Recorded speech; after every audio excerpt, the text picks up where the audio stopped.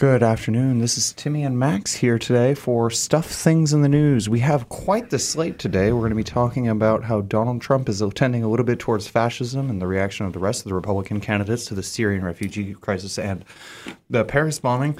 And then we're going to be talking a little bit about what's going on across the country with regards to what's going on with the Black Lives Matter shootings and the sort of institutional racism they seem to be encountering. I'm sorry, I just sprinted across campus, so I'm going to be a little bit out of breath. But I'm here today with friend of the show, Max Mihaljevic, who's an ASU Dub Senator. Hi, Max. Hi, thanks for having me. Sweet. All right. So first, we're going to be talking about how Donald Trump, with regards to the refugee crisis, has gone a little bit off the rails. Which, if you've been paying attention at all, Donald Trump went off the rails a long time ago, right, Max? Yeah, he's never been a candidate that I could fully support. Yeah, that's for sure. It's one of those things that maybe not in the best interest of the Republican Party, but hey, you win some, you lose some, right? Mm-hmm. What you get for in publicity, you lose in credibility. I suppose that's the new motto.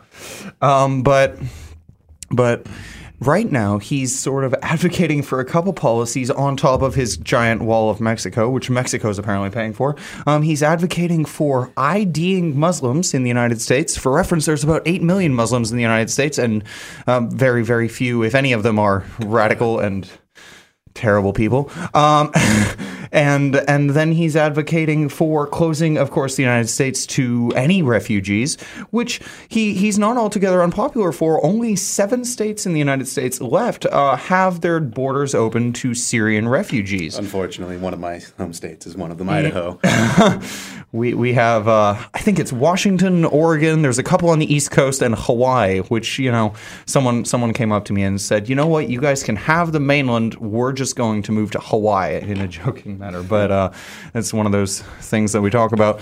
Anyway, how do we think that Donald Trump is going to manage to not only win the primary with this sort of rhetoric, but win an election?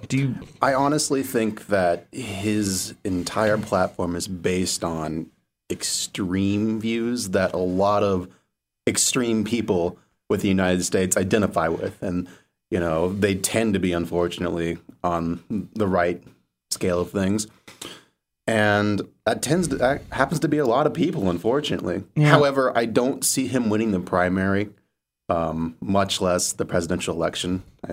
All right. We talked with Noah Ahn last week, who filled us in that Marco Rubio was hopefully the most likely, most reasonable. Well, not the most reasonable, but the most likely Republican nominee to go against. What we decided was still a race, but definitely closer to Hillary Clinton than Bernie Sanders. Anyway, Marco Rubio similarly isn't as well versed on international issues. Speaking again he's one of the people that's speaking out against accepting Syrian refugees, which is definitely a huge problem. Just on the topic of Syrian refugees, I can't agree with what some of the right's doing, or at least talking about closing off America to Syrian refugees, mainly because the screening process is just so immense. It takes 2 years for these people to even come close to coming in the United States. And if those people aren't trustworthy and good people, then I have no faith in my government whatsoever. Yeah, especially when some of these countries that are accepting refugees are they're taking extreme steps to sort of accept these people into their population, and there are so many examples of Syrian refugees sort of repaying it. There was a picture last week of a Syrian refugee in Germany handing out food to the homeless because he was given the opportunity to sort of live in this country, as opposed to being. I see a lot of pictures telling two sides of the story. I see a lot of people welcoming them with open arms. But I also see videos of the refugees in Germany taking the food that they were being given to just try and help appease their hunger because they've been fleeing war, and throwing it back in the authorities' face.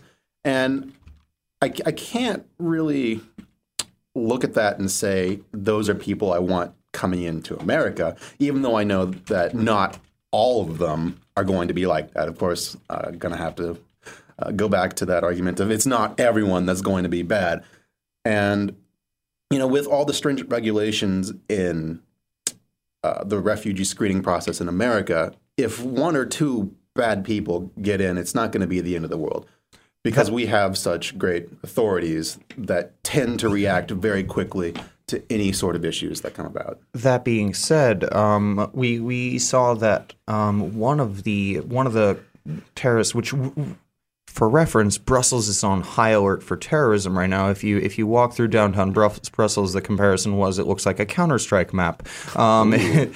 It's a large number of very heavily armed military police on the streets of one of Europe's most beautiful capitals. It's one of those that's never really been affected as much by war, not culturally, but architecturally. Mm-hmm. So it's one of those sort of cities that they're very much on high alert because the people who posed as Syrian refugees managed to get in. At least one person that posed as a Syrian refugee was arrested in a suburb in Paris, in Saint-Denis, which is definitely near to that stadium where the bombing was. Yes, the bombing was. It's that one suburb in Paris, and it's sort of reverberating. Last week we talked about how the English national team sort of stood in solidarity with the French, because this is one of those terrorist attacks that sort of strike a chord. Now, ISIS, to sort of go into this, ISIS's main aim, their main tenet, is to establish a caliphate. A caliphate is a large sort of empire of Islamic states within, or it's an empire of the Islamic world, theoretically. They're trying to create this caliphate in the Middle East with states in Iraq, or areas in Iraq, Syria, definitely parts of Egypt, and Israel is definitely one of those places they'd like to annex eventually down the line, and probably do horrible things, since we haven't seen since the Second World War, to the residents of the state. But their first tenet is to create this sort of caliphate, this sort of empire. Now, one which is ruled by Sharia law. Yeah, one which is ruled by Sharia law, one which is ruled by deeply religious law and very little respect for diversity or women and of any sort. It's this sort of very scary idea. Now there has been support from various mosques around even the United States for the concept of a caliphate, in more of a sense of like a European Union than sort of this just overarching empire.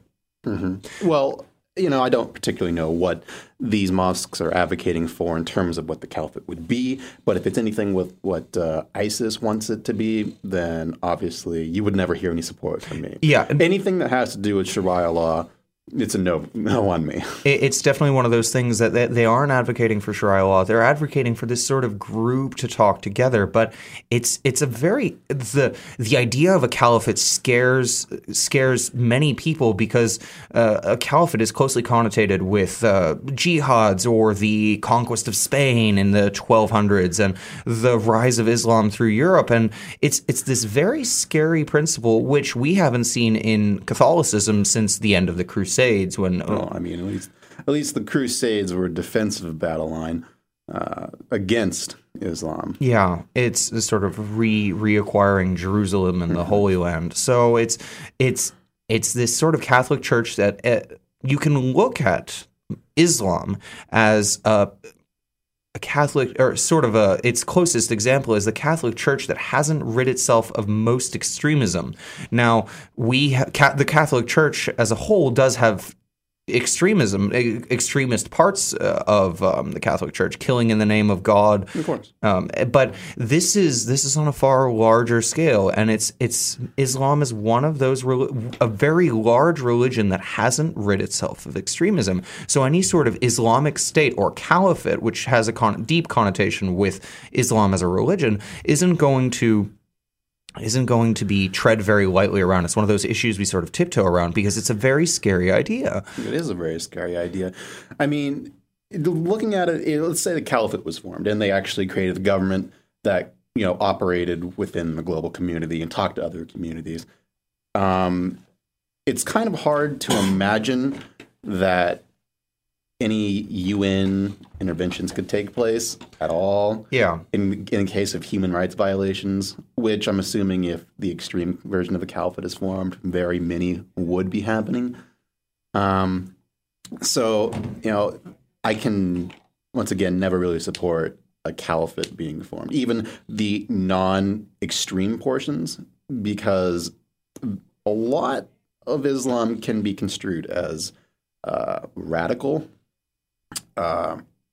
Definitely, and there's readings of the Quran that are very radical, but the problem with Islam right now isn't the religion as a whole, it's the people that represent it, which is the same problem Christianity and Catholicism had prior. The reason we as in the United States respect the European Union, respect what it says, is because it has achieved this state of a sort of normative power. It sort of discusses what is right, discusses what you as a state, as a society, should expect from your government. You should expect racial equality. You should accept equality and general equity. Yeah, you should expect this sort of protection from poverty. You should expect these sorts of things. So the European Union is sort of setting these norms for how society should function by sort of projecting its influence across the world.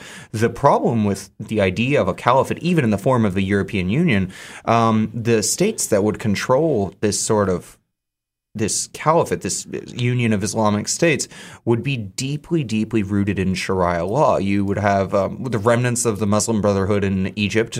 Saudi Arabia would surely be one of those stronger states. Iran post 1965, post the 60s, when the new what's it called? When the new sort of government was installed, is not a very diverse place. Perhaps Tehran in the 60s was more or less fine, but it now certainly not. So you have these sort of Islamic states that aren't very diverse. They aren't very equitable. And for them to sort of display this normative power over the rest of the Islamic world, over Indonesia, over parts of Africa, over parts of the Pacific Islands, that's definitely a very scary proposition. Since one of the things that I can come up with as an issue of a caliphate in the extreme version, like you brought up, would be rooted in, again, Sharia law, that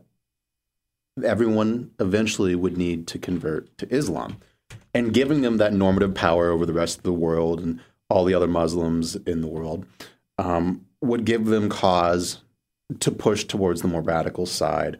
Because, look, we've already established a caliphate. We have a base of operations. We need to make Islam the world religion.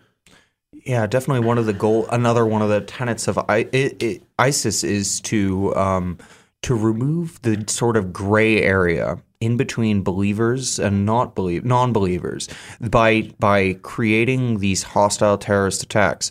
They are removing the portion of society that either believes in Islam or like radically opposes it. So they're creating this what we're going into right now is this sort of it's what I've heard is it's the war that ISIS wants. Mm-hmm. It's the war in between Islam and the rest of the world. How these sort of large-scale attacks inspire a population while also ostracizing those members of society that don't belong to that population. The goal of ISIS is to remove this sort of gray area in between believers and non-believers. And that's something we should definitely be fairly worried about, because even if, in the best case scenario, if they achieve such a thing, it'll be years and years and years of terrible, terrible attacks on the tenets of Western society. It'll be attacks on Paris, London, Spain, Moscow. It'll be attacks all over the world. Rest assured, they would never stop. Yeah, and it's one of those things, the bigger they become as this sort of extremely extremist organization, second only to Boko Haram in Nigeria, the second only to them, the larger they become, the scarier it is for the rest of us to sort of function properly in Western society.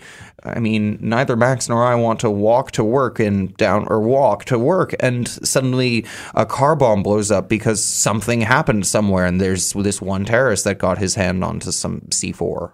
But we're going to take a short break. I have the obligation to tell you that our studio phone number is 206-543-7675. If you want to do it instead, call my cell. That way you won't just sort of ring. It would be a little bit awkward. Make sure you give us an email to mail.rainydog.org with your questions, comments, stuff like that. We have a whole bunch of talented bloggers. It's on blog.rainydog.org. I'll be posting something there soon. Make sure you listen to us on your phone. We have a TuneIn radio app, and it's on rainydog.org as well. You can register for Winter Quarter on your phone as well with MyUW on your cell phones and various mobile devices. I suppose an iPad would work too, maybe. I don't know if you have one of those flip phones. Does that still work with the internet? I had a friend once who had a flip phone that accessed the internet, and we were all very impressed. Quite old. Try to get into that winter course with notify.uw. And if you want to study but don't like your dorm room or your roommates or your parents, I suppose, then go to UW Space Scout. It's spacescout.uw.edu, and you can study in an open room. Make sure you like us on Facebook. It's Rainy Dog Radio. But we're going to take a short break. I'm going to leave you with Jamie Foxx singing sexy words, unsexy words sexily, and we're going to see you in a couple minutes.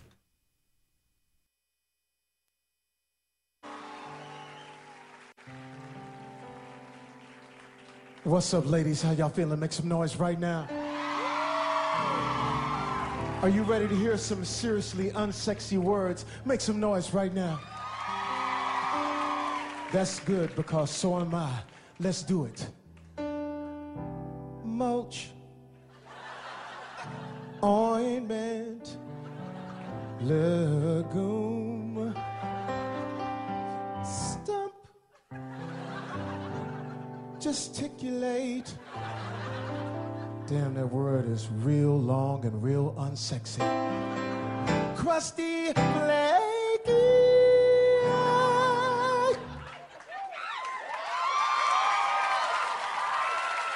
Spongy, clammy, moist, hamburger.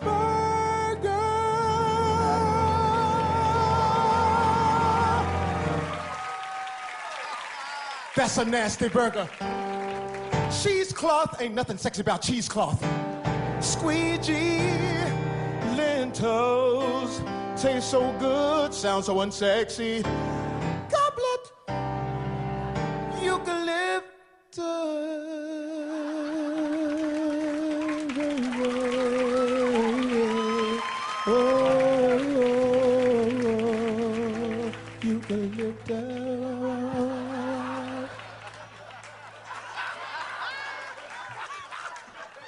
Porcelain.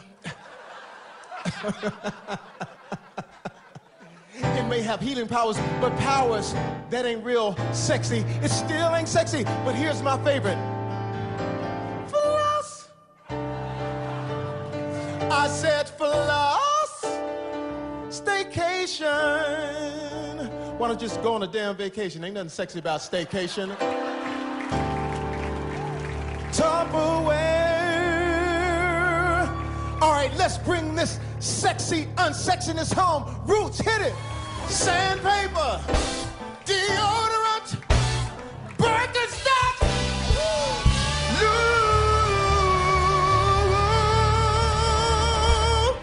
loofah.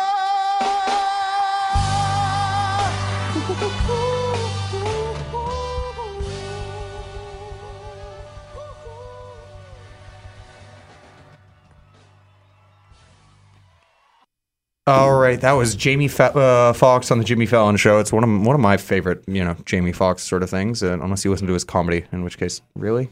But we're going to talk about Bernie Sanders being introduced in Atlanta by a rapper, and it was one of this sort of like he has been gathering these extremely large crowds without it showing without it showing too many results in the polls. Now, this is one of those moments that, and Max isn't going to be the best guest to have on this since Max is a Republican. But this is one of those moments where we're sitting here, and it's one of Bernie's weaker points is that he is relatively unknown to the black population, one of those traditional strongholds of the Democratic vote. And it's projected to definitely be a stronghold of the Democratic vote this time around, since, the Republicans are doing what they're doing.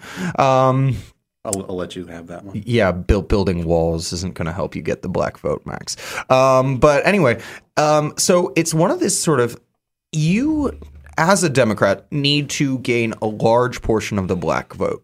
It's simply something that needs to happen. But this sort of introduction in Atlanta by Killer Mike, who is from Atlanta, born and raised, is definitely this sort of giant help towards Bernie Sanders' campaign, because not only it's not that Bernie Sanders is unpopular with the black vote, it's that he's simply unknown. And with Democrats, empirically, we'll notice that the more someone is known by the black population, the more they're going to be.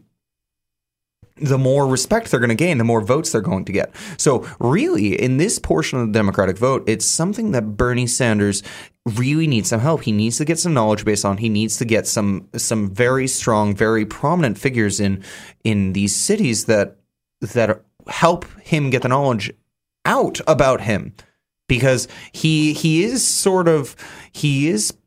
played as this sort of politician that gets some of the problems that the black population is facing. He marched in the Civil Rights March with Martin Luther King. He has been engaging in these sorts of racially equitable policies while managing a mostly white state in Vermont. I'm going to play you Killer Mike's endorsement of Bernie Sanders. This was yesterday evening, but give me a second. Lollygag, because I rap. This could be y'all last time seeing me, because I got tours to go on, I got jets to fly on, and I ain't lie on. But while I'm here, I have to tell you that in my heart of hearts, I truly believe that Senator Bernie Sanders is the right man to lead this country.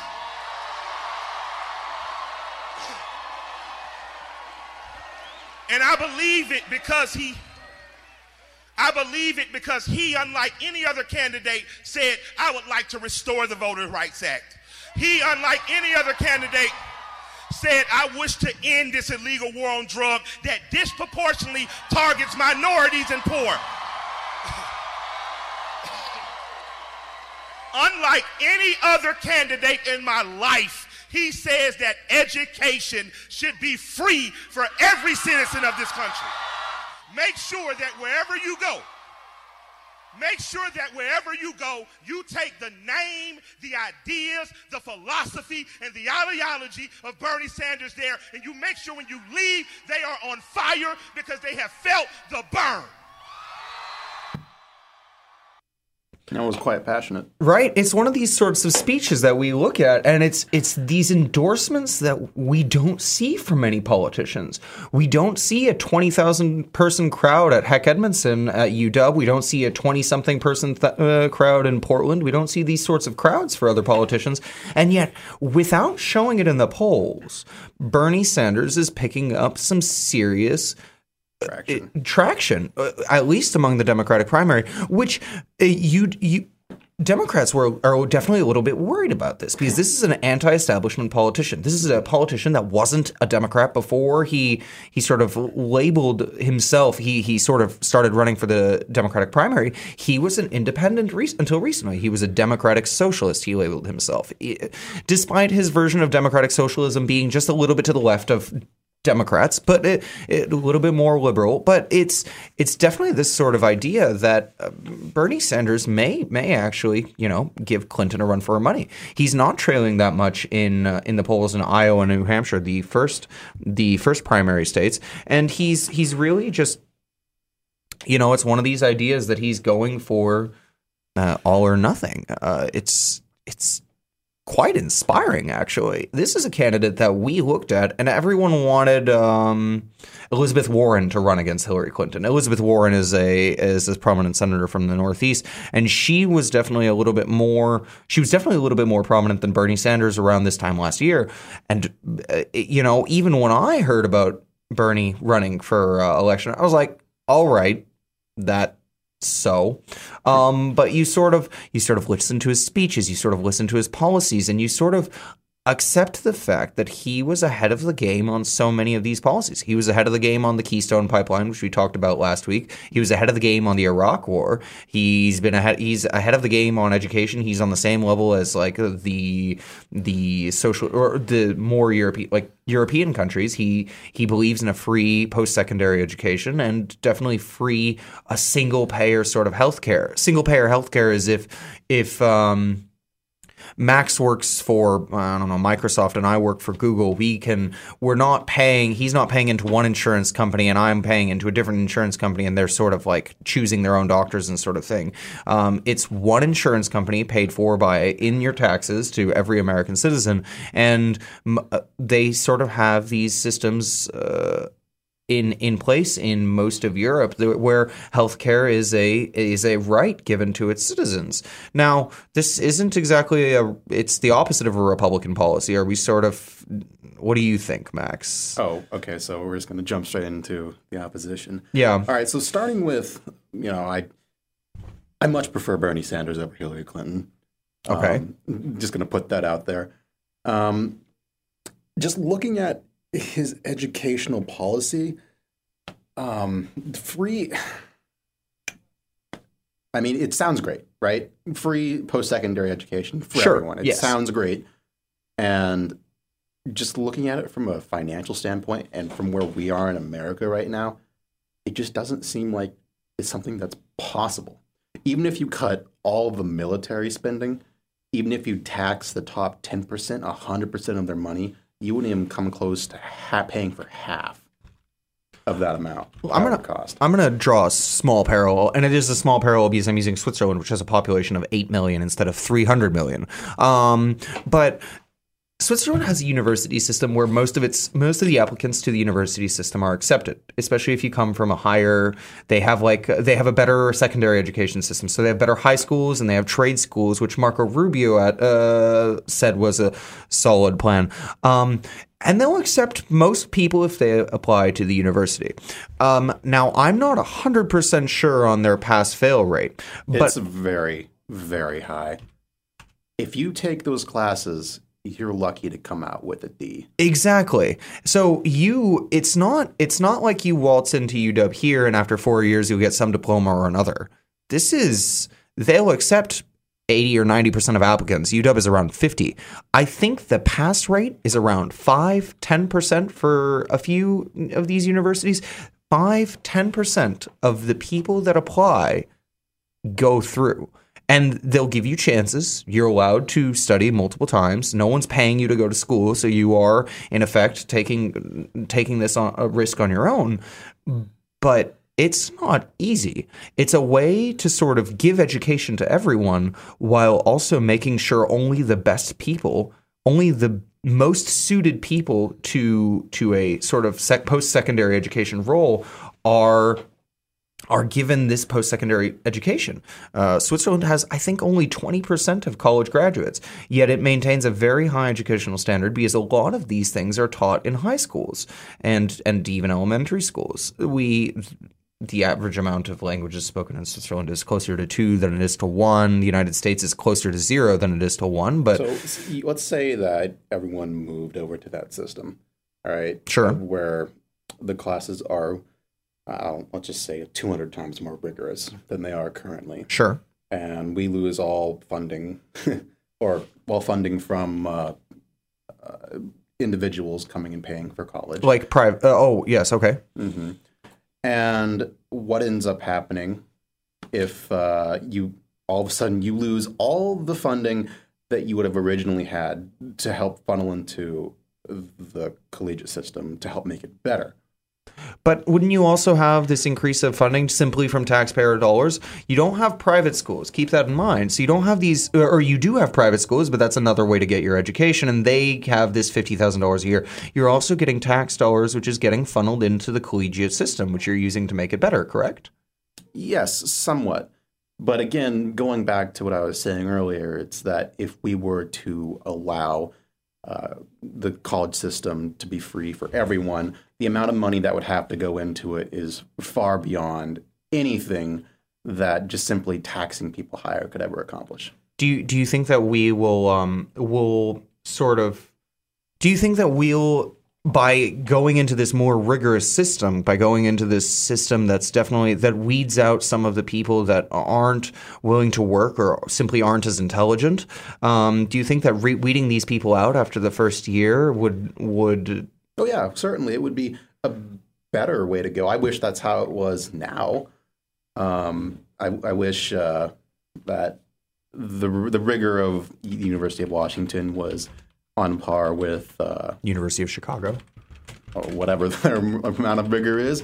I'm talking more about the Switzerland tech schools, because a lot of the schools in Europe are very impressive, solely because they've formulated that system where it's free for everyone, but only the best end up coming out.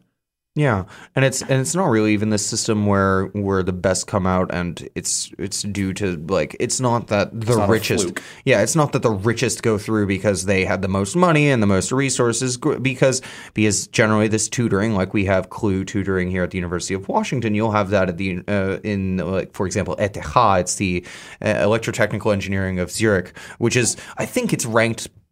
It used to be ranked 10th out of the world university standings. Now, I would take if I were hiring any engineer, I would take any ETH graduate over anyone in most of the top 10, especially considering that like 6 of the top 10 are American university graduates. There are very few universities in the United States where I completely respect an undergraduate degree, to the point that I believe that the American undergraduate degree is worth more than one from Europe.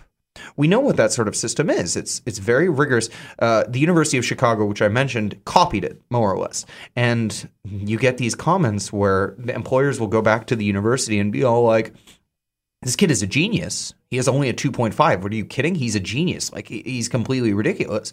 And the University of Chicago actually had to start sending out letters to future employers saying, listen, our grading scale isn't based on you should get a 4.0 and that should be easy. It's based off of, this is what we believe is necessary to get out of our institution with your head in your hands or your head on your neck. You should be able to represent this institution and say, listen, I achieved something by getting a 2.5, instead of having literally just anyone waltz into the university and be all like, I memorized the book. Give me my 4.0. Yeah, and even having these sort of grading systems, these especially for competitive majors, do we honestly believe that someone with a 3.9 is better suited for the CS department than someone with a 3.3? No. Someone with a 3.3 there's any number of extra things that could have happened. Could be well-rounded, et cetera, et cetera. They could be able to talk to people. They could have left their apartment once in a while. But you sort of lose all of that, especially considering that our university, when looking at competitive majors, it'll generally weed out people that, are less than a 3.5 or a 3.6 or a 3.7, which that's like a B. Are you saying that I'm not in the that because I'm not in the very top 10% of any class, that I am suddenly not worth that guy who spent 80 hours in his room? I understand it shows dedication, it shows hard work, but there's also something, if you're spending 80 hours in your room learning about CS and you couldn't learn it in the first 40 hours of studying, there's probably something wrong. You may not be able to think as fast on your feet. You may not be able to think creatively about a solution. I know where you're going with this. Oh, I'm not going to draw that conclusion today, Max. Don't worry. All right. You may not be able to think. You may not be able to think as creatively on your feet. You may not simply be intelligent enough And whereas someone with a 3.3 or a 3.2, there are any number of circumstances which show, listen, I didn't have time to study. Hey, I have a 3.3 in CS, but I also have a 4.0 in physics, etc. Yeah, I didn't have time to study 40, 60, 70 hours a week on CS. Because I was involved. Exactly. I did something on this campus. And that kid with the 4.0 is going to walk out of here, walk into a cubicle job for the next 40 years and, program how to multiply two numbers, which is why Microsoft Windows is as spaghetti coded as it is. But, you win some, you lose some. We're going to finish up sometime soon, but we're going to first talk really quick about things that we're going to do on campus. I should have Tyler Wu back next week or the week after that. So we're going to talk about a solely ASU dub, solely HFS. We're going to talk about housing prices in Seattle and probably a little bit about the public transportation system, which is the reason I was 15 minutes late today. And we're going to talk about how expensive it is to live on this campus, because with the new dorms going up on North Campus, the average price, for reference, the average price to rent a one-bedroom apartment in Seattle is $1,160 per month. The price of a double room, that means two people sleeping in the same bedroom without a shared bathroom, is just above $1,000 a month. That's two people in one room for $2,020 a month. And frankly, that's kind of ridiculous. But hey, we're going to talk about all that next week. This week, we're going to talk a little bit more about what happened over in Chicago. Max, are you filled in? Nope. All right. So last year, there was a shooting in Chicago, and it was a shooting of a black kid who had a knife in his hands, but was walking away from a police officer. Now, a year later, it's been released that said police officer, once the kid turned away, he shot the child 16 times in the back. It's a teenager, and the teenager was dead far before the 16th shot. In fact, it's been proven that the cop shot the teenager after he fell to the ground. And they're charging an on-duty police officer for the first time in 35 years with first-degree murder, because he was shot in the back. He was shot after self-defense was already set up. And he was shot simply so many times. He was shot to the point that 16 shots is a very, very large amount. Okay. So that's a good thing. They're releasing murder. They're releasing the video sometime this week, and if it's one of those videos that is scaring the city of Chicago. It could cause race riots to the point where if this cop isn't convicted with murder, which we've seen not happen. We've seen that cop in North Carolina who shot the teenager that wasn't doing anything. We've seen what happened in New York City when someone was strangled to the ground and eventually died for peddling cigarettes. We've seen these cops get away with not doing their jobs properly, and it's something very scary. There is a video of this, but we're yet to see it. But it's one of those things that you should keep your eye out for the next week. Anyway, we're gonna go. But next up on Rainy Dog, you're going to see Ben Holman do his Dog Days raps. Something. It's your hour of or 2 hours. Is it an hour or 2 hours, Ben? 2 hours. 2 hours of hip hop and raps. He's going to be able to tell you all about it. But first, we're going to try to put something else on before he takes our stool. Thank you for coming in, Max. You're an absolute delight to have every time. Republican delight. Yeah, well, I don't know too many Republican people, so it's one of those sorts of what are we going to do? Anyway, have a nice day, everyone. Okay.